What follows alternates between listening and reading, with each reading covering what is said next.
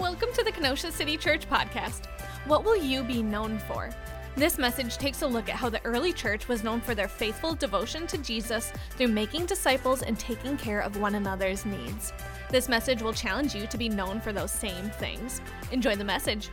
The whole idea of the first 11 chapters of Acts is to refresh us to the simplicity of what the church is all about, and to really hearken back to the simplicity that we see laid out in the book of Acts. Because it's so easy to be a church or do things in the church that we forget why we need to be a church in the first place or what our mission is all about. And what is our mission? Our mission is what Jesus has laid out for us. It's to make what?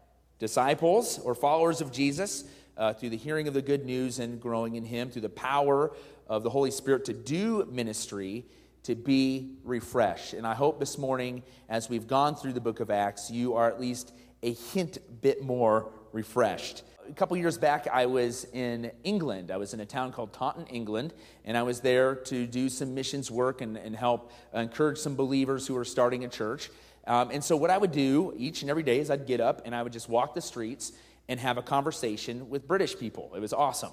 And because of my accent, we don't have an accent, they have an accent, right? But because of my accent, I could just say, I love toast and I love to butter it. They'd be like, that's brilliant, okay? Just as if a British person said that, we're like, that's brilliant, you know? And so you use that really as a tool to just talk about Jesus. And that's what I would do, is I would talk about Jesus every day on the streets when I was there in Taunton.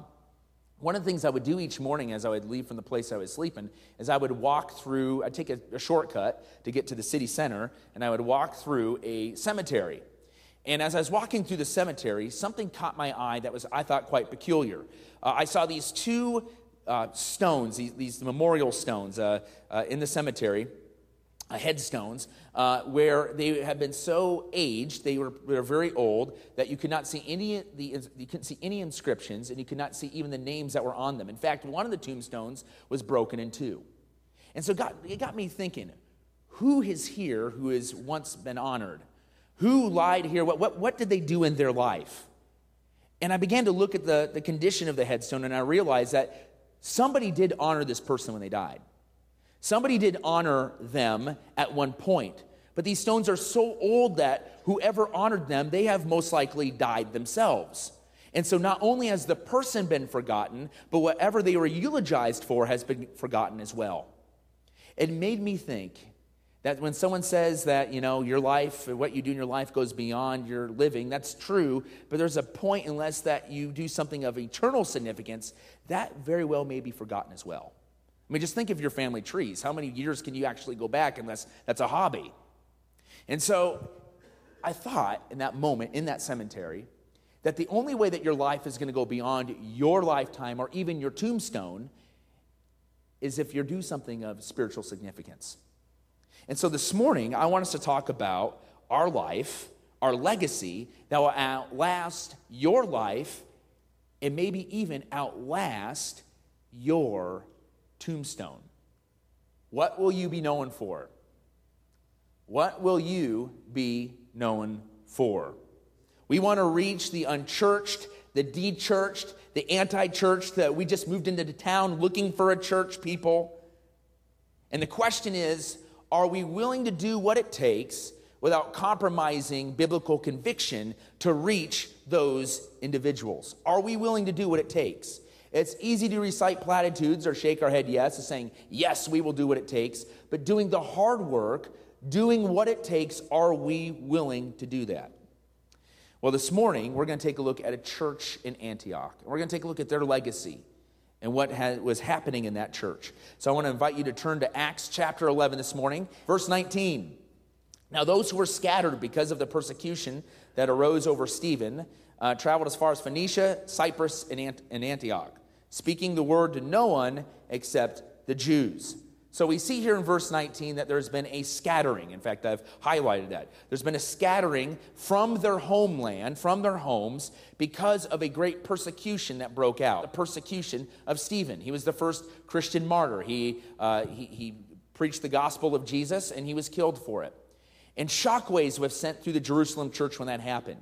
People began to flee the impending persecution that was taking place at the hands of a guy named Saul, who later placed his faith and trust in Jesus and became Paul. But the scattering took place. Now think about this. Their faith in Jesus was so real. Their experience in the power of the Holy Spirit was so real, they were willing to leave their homes, everything that they were known for, and go into a foreign land because the relationship with Jesus was more important than anything else. This isn't radical faith. This is what we read in the book of Acts and throughout Scripture, a normal biblical faith. What the enemy meant for harm for the church, actually because of the scattering, God turned out for what? The good. Because we see here that they did not wobble in the faith, that wherever they went, the faith of Jesus went with them. Their belongings may have been behind, but they took the faith of Jesus with them to wherever they went. It really underlines when we say that we'll give it all for Christ, that's what that looks like. And as the gospel spread, it spread even into the non-Jewish world, what the Bible calls the Gentile world, and people started telling others about the good news of Jesus. We see this in verse 20. But there were some of them, men of Cyprus and Cyrene, which is in modern-day Libya, who on coming to Antioch spoke to the Hellenists also, preaching the Lord Jesus. We see here that God has made you to spread this message. If you have placed your faith and trust in Christ alone as basis for your salvation, you have a message to share. The God of this universe, the one who made you, the one who knew you from eternity past, wants to make all things new in your life, and people that are in your life need to see that. Through the God-man Jesus, he's able to forgive us from our sins, saving you from the wrath of God's justice, but rather delivering him into his favor that lasts forever. That's a pretty good transaction. Followers from Christ from Cyprus and Cyrene founded the first non-Jewish church in Antioch. Antioch was the third largest city in the empire, behind Rome and Alexandria, and it was known for its education, so they were educated, but they are also very pagan and known for their sexual sin. Yet these followers of Christ were not bogged down by taking a look at Antioch and saying, oh, that people can never place their faith in Christ here. They did not let the background of what Antioch was known for or what people were currently doing deter them from sharing the good news and realizing that the gospel of Jesus does not return void. They had a vision for Antioch that it could be transformed through the power of Jesus Christ. And so what did they do?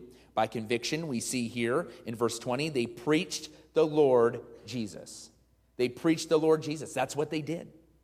And the title Lord, it's translated Yahweh in the Greek translations of the Old Testament.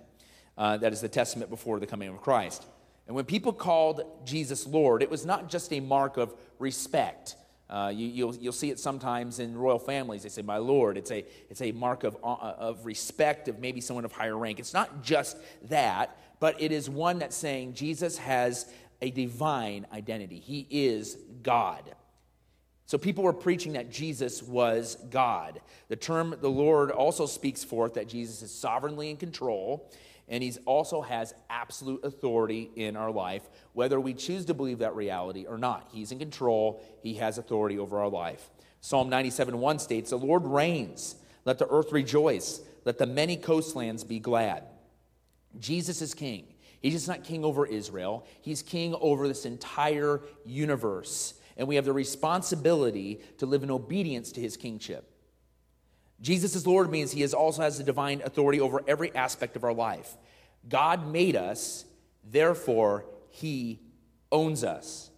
That is probably a very controversial statement today, especially in our individualistic society, that we say that nobody owns me or can say I have to do or will do anything. And we can choose to obey or disobey God, but that doesn't take away the reality that we are his, whether we know it or not. He has a right to tell us how we ought to live and what we should do. And listen, he just doesn't have control over us or wants us to submit to his control, but he has control over inanimate objects such as storms. He can make storms cease. He can calm the waves. He can take the dead and make them rise. He can heal the sick. In fact, the scripture says, all things hold together by his words, and they consist through him. Isaiah 45:9 says, What sorrow awaits those who argue with their creator? Does a clay pot argue with its maker? Does the clay dispute with the one who shapes it, saying, "Stop, you're doing it wrong"? Does the pot exclaim, "How clumsy can you be"? Church, we need to know that God is in absolute control. We need to remember this and act in faith. We do not need to proceed in crippling fear. When we do this, how can we move in obedience? How can we be a church that's marked out in the book of Acts? So, church, what will we be known for?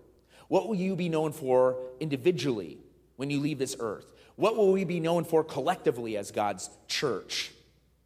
If we know Jesus is Lord, that is, He is God and He is in control, we should be and will be characterized by outsiders as maybe somebody who is outrageous in their faith, one who does not turn back, they're all in. These may be derogatory terms to the outsider, but the insider, they should be a badge of honor. They should be a badge of honor that, yes, we are indeed all in because we realize who is in control. When you're obedient in doing what God has asked you to do, His hand will be over you, meaning that is the power of God will work through you to do what He is wanting to accomplish through you. For many people, though, they equate church growth as something that is negative or something that is compromising. You've heard this before, right? Oh man, that church is just so big, they must be pretty shallow. I just want to say this morning, that how many people may be in a room in a church, or just even the number of people at a gathering, that's a neutral thing. It could be good or it could be bad. Let's take some secular things, for instance. If there is a crummy movie that comes out, a sequel of a movie where the first one was even bad, right? I mean, Jaws may have been a good movie, but when they started making Jaws 19, you had to wonder what's going on here. Yet, however crummy of a movie is, and they just want to make an extra buck, they know that on opening night, the theater will be full. So numbers is a neutral thing. It doesn't really paint the picture of the entire picture of what's going on. However, if a church is preaching the gospel, the church should and will be growing, period. We see this in Acts. After persecution hits, after the gospel is preached, the church grows, and sometimes grows so rapidly they don't know what to do, because there are more people that place their faith in Christ than there were that begin with. Can you imagine? If thousands of people crowded in this room because they responded to the gospel call, church would look different next week. We'd struggle with that, wouldn't we? Because we'd realize we're absolutely outnumbered in the way that we did church compared to the people that are in the church right now. That was the reality of Acts constantly.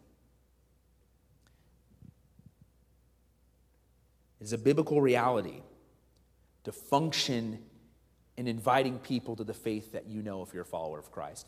It is a understanding of yesterday, of a time past, where people would just show up to church haphazardly. People still do it, but it's not the norm.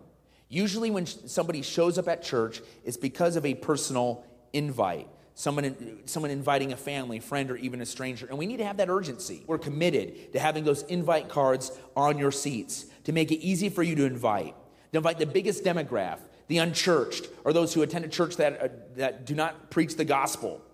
You see, the American church has a problem, has a real big problem of the church is growing by inviting people that come from a gospel-advancing church. And what happens is when churches start to grow, and I've been part of these churches before, when we grow with people that come from other gospel-advancing churches in that same city, we get diluted a little bit into thinking that we're making influence in this city. But if you look at Barna research or any research that in Christianity Today or some of the brightest minds that do stats, they show that the church, the evangelical church specifically, is increasingly losing ground of influence. Why? Because I believe that many of us have given up on being gospel advancing to those who are unchurched. And we must reach the unchurched if there's going to be a future of the church in America.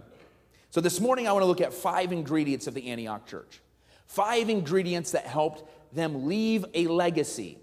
5 ingredients that this morning I believe will help even enrich our church experience and even your individual Christian life experience. So we see in the first ingredient in Acts 11:21 that a great number of people were believing in Jesus. We see this, verse 21. And the hand of the Lord was with them, and a great number who believed turned to the Lord. Now, the intent of this verse, I believe, largely is showing that people were turning their entire lives to God. But what is being assumed here in this passage is something that's been happening all during the book of Acts.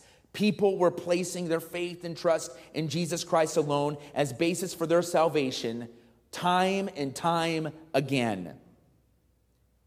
And Antioch was known as a place where the message of Jesus was going out and people were responding. I suppose if that we were to go back in a time machine and go back to Antioch, not Antioch, Illinois, right? but to Antioch, you would have the expectation of seeing new people each and every week placing their faith and trust in Jesus Christ. In fact, you would be able to hear the anticipation. Who's going to show up next and place their faith in Christ? You know, I remember growing up in a church that had a season like this. I may have shared this before, but it's quite significant. There was a season where the church I grew up in, it was a church plant for another faithful church. They asked the question, how do we reach those that we're not reaching? What are we going to do? And people began to just invite like crazy. And each week you would literally go to church like, who's going to be here next? And you'd see people, the most unchurched people that didn't even know how to, they wouldn't dress nice in church, or they wouldn't say the church words, or they didn't even know the Old or New Testament. And it was an amazing, exciting time as people met Jesus for the first time. I remember seeing my neighbors, progressively all my neighbors starting to attend church at our church, neighbors that had previously rejected the gospel of Christ. One neighbor in particular was a mother who had a daughter of 5 and 7 years old, started showing up. And I thought, wow, I wonder who invited her. Fast forward 15 years later, she's still attending that church. Her daughters have graduated from university. They are very much faithful followers of Christ. In fact, one just got married and has been involved with different ministry things. It's been really cool. But I finally found out how she attended church 15 years ago, who invited her. We got a letter in the mail, my mom did. And it was from this mom, and it said, Rhonda, I just want to thank you for inviting me to church 15 years ago. It has been a big impact on my family. And so, again, what I thought just happened haphazardly was not haphazard, and we need to understand that the gospel does not go out haphazardly. It can, but that is not a sustainable movement. I hope we can expect to have the joy that we cannot even handle. Because when we see people place their faith and trust in Jesus Christ on a weekly basis, when we let the things that define us that are not really of significant spiritual importance go to the wayside, we leave room for the rejoicing in the grace of Jesus Christ and what he does. So church is not supposed to be a solemn place where we are expecting a casket perhaps in the middle of the room because we're just so solemn. You know, church should not be a place where someone walks in and said, who died in here? Rather, church should be a place where you open up and say, who is alive? And we know who's alive, right? Jesus Christ is alive. That's why we come here. People come to funerals whether they have relationships in Jesus or not. We come to church not to mourn the death of Jesus. We come to church to celebrate that Jesus has risen from the dead. And so it should be a place where we rejoice, a celebration that's marked by spirit-directed and a growing community. Nehemiah 8:10 says, the joy of the Lord is our strength. And this is the same joy that made David just dance in the middle of the streets. He danced. Whether we have rules against that or not, he danced. And it's okay. Why? Because a great number of people were believing, and for David, he saw the glory of the Lord. And why should we be joyful, thankful? Because of what Jesus Christ has done for us. And what the message of Jesus has done, that he died on the cross for our sins, he rose from the dead, that's the hope of the world. And Christ's plan to spread this message is through his church, the local expression. There is no plan B. The 501c3 or even parachurch organizations, as helpful as they are not God's plan. God's plan is through what he calls his bride, the church. So church, what are we going to be known for? So first ingredient that we see here in Antioch is a great number believing in Jesus. The second one is lives returning to Jesus. Let's read verse 21 again. It says, and the hand of the Lord was with them, and a great number who believed turned to the Lord. That word turned indicates a clear directional change. The normative picture we see in Scripture is when one places their faith and trust in Jesus Christ alone, that their life begins to change. You're not perfect. In fact, you might not know some things are wrong in your life that God doesn't desire. But here's the thing. When you place your faith in Jesus, you come, as the old worship song Rock of Ages says, some of you might know where I'm going with this, you can sing it with me. Nothing in the hand I bring, simply to the cross I cling. We bring nothing, but when we come, he begins to do a work we could not ever accomplish, and that is making us alive and making us new. 1 Corinthians 5:17 says, therefore, if anyone is in Christ, he is a new creation. The old has passed away. Behold, the new has come. When you place your faith in Jesus Christ, you are made new. We are not a perfect people, but we are a real people made new. Someone has said, well, why does it say real people? Isn't everybody real? I'm talking about the religious experience that people put in a church. You see, you've maybe experienced church before where people come in and they put on the religious veneer. They're not being real. What I'm saying is our culture here, whether we're here yet or we're not, is we're going to be a real people, and we realize we're being made new in Jesus Christ. Romans 12:2, this is from the New Living Translation. I like how this translation puts it. It says, don't copy the behavior and the customs of this world, but let God transform you into a new person by changing the way that you think. Then you will learn to know God's will for you, which is good and pleasing and perfect. But God begins to transform our minds to think and act and be like him when we place our trust in him. In today's society, there's a lot of people saying, I just want to be myself. Just got to be me. Now, I would say that the hint of truth in that would be that we should not be people pleasers, right? We shouldn't just do things to please somebody else as the end result. I would give you that, because then you're not being genuine in what you're doing. However, people have taken that, I just want to be me, I want to be myself, and they've made it an idol. They've made it the end goal to where they can do what they want to do, think they want to think, be who they want to be, name themselves however they want to name themselves, do whatever. And that is making yourself a god unto yourself. You see, nowhere in Scripture does it say that you need to be yourself. It says you need to be like God, like Jesus, right? That is who we're to be like. We're to be transformed to think like he thinks. And when you place your faith, your minds are renewed. Your spirit is born again, and you're made alive, making you capable of wanting to be like Jesus. John Murray called this a dispositional complex. When you place your faith in Christ, you are spiritual infants with the inclination, despite remaining sin, to pursue and be like God. Followers of Christ is expected for you to grow in Christ, just as a child is expected to grow. And growth is not marked by just knowledge alone. That is not growth. For the Pharisees would be the greatest believers in history if that was the case. But it's doing what you know. It's putting into application what God is telling us to do. Obedience. Good works do not save you, but the reality of a saved life. We have to make sure we keep that straight. There's sometimes muddy teaching to where almost people feel like that they have to get things right before they can get to Jesus, or they have to do this, that, and whatever, or they're not truly saved. Listen, grace is free. The gift of Jesus is free. And when you place your faith and trust in Jesus, your spirit is activated to where you begin to long for the things of God. We are to grow. And we see here the next thing that is, the next thing of legacy for Antioch is they grew in grace. Grace was on display. We see this in verse 22. News of this reached the church in Jerusalem, and they sent Barnabas to Antioch. And when he arrived, he saw what the grace of God had done. He was glad, and he encouraged them all to remain true to the Lord with all their hearts. And he was a good man, full of the Holy Spirit and faith, and a great number of people were brought to the Lord. You know, grace makes a person glad, because it is something that we receive that we don't otherwise deserve.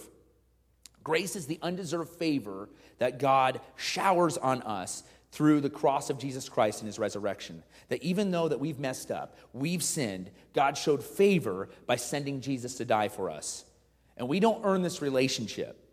Jesus Christ came to do it even while we were yet sinners. He gives us everything, even though we bring nothing to the table. And faith and trust is the instrument by which we receive this gift of grace. And what we see in our text this morning is grace kept on growing. It was on display in the church of Antioch. 1 John 4:19 says, we love because he first loved us. That is grace. And we have a choice in this life to reciprocate the grace with others. It's so easy to get on the high horse knowing if you know the truth of God, using it as a thing to where you make yourself feel better because you know it. But that is not the spirit of grace. That's a spirit of legalism or pride. If you want to know the grace, start living in grace towards others. That means you have a choice to make. To spread gossip or negativity or anger, or let the love of God shine through you no matter what. It means, practically speaking, in everyday life, to quit treating people in a transactional manner. God didn't do that for us. If we did, we'd all have no hope this morning. But to love people even when they do not love you back. You know how many marriages would have revival in this room right now if we quit treating our marriages in a transactional manner? You know how many friendships would be renewed? You know how many churches would be renewed if grace was put on display? But listen, if they can't see our love, they're never going to see the truth. And this needs to be, church needs to be the most hospitable moment of our week. Especially for the guest, where maybe this is the first time they've been in church ever, or they're giving it another shot, and after this, it's done. And we've had that before. We've had where it's like, I'm just giving it one more shot. And some of them are still with us to this very day. But listen, the gospel, turning to God, even being a place of grace, will not happen in our church if we do not hold tightly to purpose. And that's the fourth ingredient this morning. The church in Antioch, and subsequently our church, we must hold tightly to the purpose of why we're a church to begin with. The church was so intent on God's purpose, the growth of this church reached Jerusalem, that the Jerusalem church heard how Antioch was growing, that they sent up Barnabas, and he was encouraged by what he was seeing so much that he even brought up Paul, the former persecutor. The reason why we even have Antioch is because of Paul. It's his fault. But what the enemy meant for harm, God turned out for good, right? There's irony in this. Verse 25, then Barnabas went to Tarsus to look for Saul, and then he found him, and he brought him to Antioch. And so for a whole year, Barnabas and Saul met with the church and taught great numbers of people, and the disciples were called Christians first at Antioch. We see in the text that Barnabas was a man full of the Spirit and full of truth. And this is so huge because in the infancy of a church, or when a church is in transition, or when a church is growing, it is so important that people that are either of license or legalism do not come in and teach. The licensed people say, hey, it doesn't matter how you live, whatever. The legalist people, they put rigid rules on people, sucking the very life and joy out of believers. And listen, legalistic places do not grow, they die. And Paul warns us very much about legalism in the book of Galatians. So if you want to study legalism, read the book of Galatians. And so God sent a man that was full of spirit, full of faith. And here's the thing. They came in to hold tight to the purposes of the church. Our purpose is to glorify God by making followers locally and internationally. How we contextualize that in Kenosha and around the world. And we notice in the second portion of verse 26, the disciples were first called Christians. Now, what's ironic about this is I'm like, oh, wow, this is where they're first called Christians. That's great. Think of the context of this. That was a bad word. That was a derogatory word. That was a word that you call people that in the secular mindset, or in the Jewish mindset, they have lost their mind. They are little Christs. They're from the band of Christ, which means you don't want to be called that if you're going to have a social life. They're called Christians. But listen, that term that was a derogatory term became a badge of honor. In fact, we're told later on in 1 Peter that we are to continue the work of a Christian. It is a term that we hold tightly today. But might I say this? The term Christian has become so enduring to us that we've probably watered it down. So today, it's not that if someone says they're a Christian, we need to go a little deeper. Have you been born again? Are you living a life that is faithful in the everyday life of Christ in your life? The sixth ingredient for a legacy that we find after you hold on to purpose, is when you're such a purpose people, you become outrageous in your generosity. Outrageous generosity. Verse 27, during this time, some prophets came down from Jerusalem and Antioch. One of them, named Agabus, stood up through the Spirit, predicted that a severe famine would spread over the entire Roman world. This happened during the reign of Claudius. The disciples, as each one was able, decided to provide help for the brothers and sisters in Judea. This they did, sending their gift to the elders by Barnabas and Saul. We see Agabus prophesied that there'd be a severe famine. This is what I love about this. When you're so on to the purpose of God, you become hungry to hear God. Here are these people that came in, and what I know of prophets in the scriptures, sometimes they're not the most sociable people. They come in, and just read some of the prophets, and you're like, wow, that's crazy. But they come in, and they say, there's going to be a famine. They pray about it, they seek the Lord about it, and they realize we need to be generous generous to the people that are going to be affected by this. Church, we need to understand this. We need to be so hungry to hear from God. That's why we need to be in God's Word. That's why we need to be with God's people. That's why we need to be sensitive to His Holy Spirit. That we need to be so hungry to be led by God. And when we're hungry for His purpose, when we're hungry to hear from God, we are going to be outrageous in our generosity because we're going to want to give into what God is doing. Jesus was outrageously generous to us, wasn't He? He gave what we did not deserve. If it was a transactional relationship, we'd all be doomed. But thanks to God and His love and mercy, He gave us the riches of His grace for nothing. Oftentimes, we're not generous because we forget who owns our stuff. Or we think of, what if I lose this stuff? Does God own 1% of our stuff? Does He own 10% of our stuff? Or does He own 100% of our stuff? God owns it all. He owns all our stuff. So who are we, the pot, to say to the potter, I'm only going to give you, God, this, or I'm only going to do this if this happens? It becomes quite absurd, doesn't it? How much are we to give away? Well, the New Testament says the abundance of our heart. Now, if you're a guest with us this morning, I want you to know that we don't expect you to give anything to us because we're so happy we have you this morning. But if you've committed to this church, to this local church, and we don't have time to go into this too much in detail this morning, but we see in Scripture what's called the tithe. Jesus reaffirmed the tithe in Matthew 23. He affirms the Old Testament practice of it. Tithe really means 10%. Giving 10% of what you have. Malachi says this, bring the whole tithe into the storehouse, that there may be food in my house. And really in the New Testament understanding is the house is your local expression of the church, the hope of the world. And the thing is God did not die for His 501c3. He did not die for a parachurch organization or those things. But listen, those are important things. The causes that help out suffering in this world, those are important things. But there's only one hope of the world that He has set up, and it's His local church. I hear someone say, well, Andy, I can't give 10%. Or, listen, the Bible says it's really the heart behind that's giving, because you might give 10% and your heart's bad about it. You don't give something because you want a certain style of music or a program or whatever your liking is. You give simply because you want to see the gospel go out, and you're giving into the bride of Christ. Outrageous generosity does not have strings attached as long as it honors the mission. And listen, some people's like, I just can't give anything to the church. I'm going to be honest with you right now. If that's you can't give to the church. We need to give to you. We need to give to you. And we're honest about that. Take us up on that. Tell us your situation. Outrageous generosity goes both ways, doesn't it? So we have these 5 ingredients in Antioch, but there's something that's being presupposed. It's prayer. It's communing with God. Some of the sweetest moments in the book of Acts was right when they got together and they prayed. What will you be known for? What will we be known for? It's an important question as we proceed, as we talk about reaching 1% or even 10% of this area. What will we be known for? Are we willing to do what it takes to do what God is calling us? Are we willing to do what it takes to hold fast in the mission of God? We must be abiding in that vine.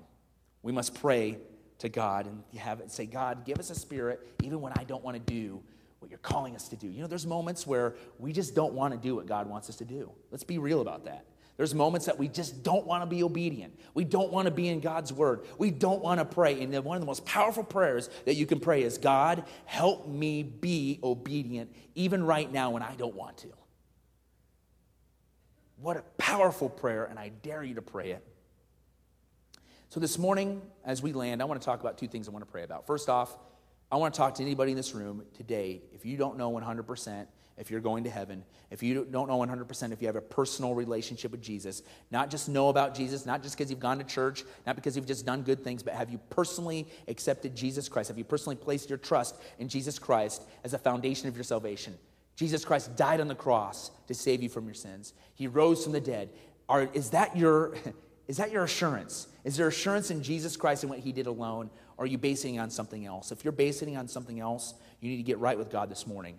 Secondly, I want us to every single one of us, no matter where we're at, I want us to wrestle with that question, what are you going to be known for? Spiritually, what are you going to be known for? There's so many things that you're known for maybe right now. There's so many things that are filling your schedules. There's so many things that are just creating less and less margin in your life. And I got to ask you just a real question. Are those things that you want to be known for when you're in the ground or when I'm in the ground? Do you want that epitaph to be on your tombstone? And when your tombstone is gone and the only thing that could be left is a spiritual legacy, will there be that spiritual legacy? Think about that. That's a question that we all have to ask ourselves. So let's go before God. In a spirit of just humbleness, in a spirit of openness, let's go before God and say, God, you have our hearts right now. So, Father, I pray that we would do business with you, that we would be real with you, that we would really ask this question, what will we be known for? God, I pray right now for anybody who may have been drifting from you. Maybe they feel like I don't know you or I've never been close to God. I don't know if I've really known God personally. Maybe you're saying this morning, I've actually grown up going to church, yet in church I didn't know God personally. God, maybe there's people here that were confirmed. They were baptized. They did all the rituals. They had head understanding of who God was, but they didn't have a heart relationship with him. Quite honestly, would some of you say that this morning? So, Father, I pray if there's anybody here today where they are just ritualistically have a relationship with you, but they've never personally placed their trust and faith in you, they don't have this personal relationship with you this morning, God, I pray that you would become their Savior. That you would be their Savior. So, Father, I pray just for anybody in this room now, that if Jesus were to return and he says, why should I let you in my kingdom? And you don't know the answer to that question, that this morning you would come to Jesus so you know that question. So, Father, I pray if there's anybody in this room now that needs a place of trust and faith in you, they would cry out to you, just as Romans chapter 10 says, that they would cry out to you in the name of the Lord. That they would say, Lord Jesus, I've done wrong. I've sinned. And there's nothing I can do to get your forgiveness. There's nothing I can do to get your favor. So that's why I need you to help. That's why I need you to save me. That's why I need Jesus. Thank you for dying on the cross, for saving me from my sins. Thank you that you rose from the dead. And now, Lord, help me follow you. Help me. If that's your heart cry this morning, you're doing business with God. You made certain you had a relationship with Jesus Christ. And today you can have full assurance that you're going to heaven, that you have a relationship that starts now. So, Father, I pray for everybody in this room now.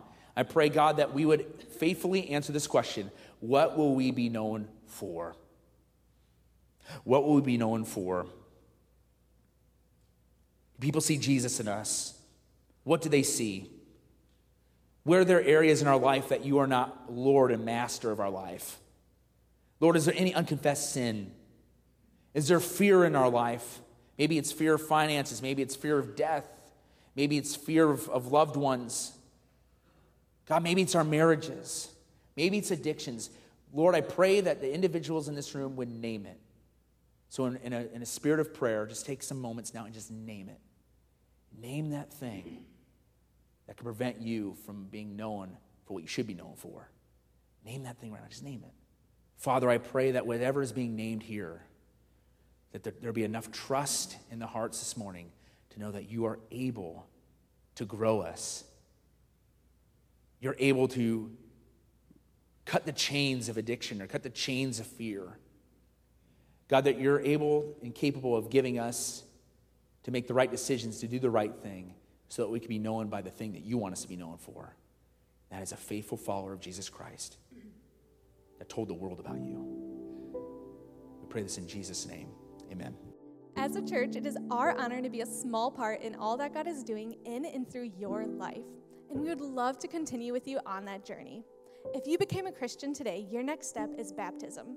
Baptism is when you go public with your faith in Jesus as a symbol of going from an old life into a new one. If you would like to find out more about baptism, all you have to do is go to kenosha.church/events. Beyond that, if you want to know more about your next steps as a new Christian, all you have to do is go to kenosha.church/nextsteps.